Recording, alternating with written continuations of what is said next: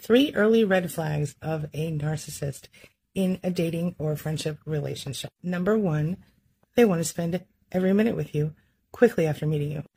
Number 2, they won't stop constantly texting and calling when you're not with them.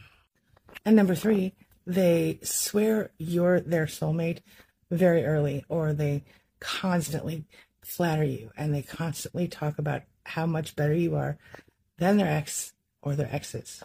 Now, I know that seems counterintuitive because those behaviors don't seem super narcissistic, and they actually do happen sometimes in non-narcissist relationships. But the comparing you to the ex part, that's a big one.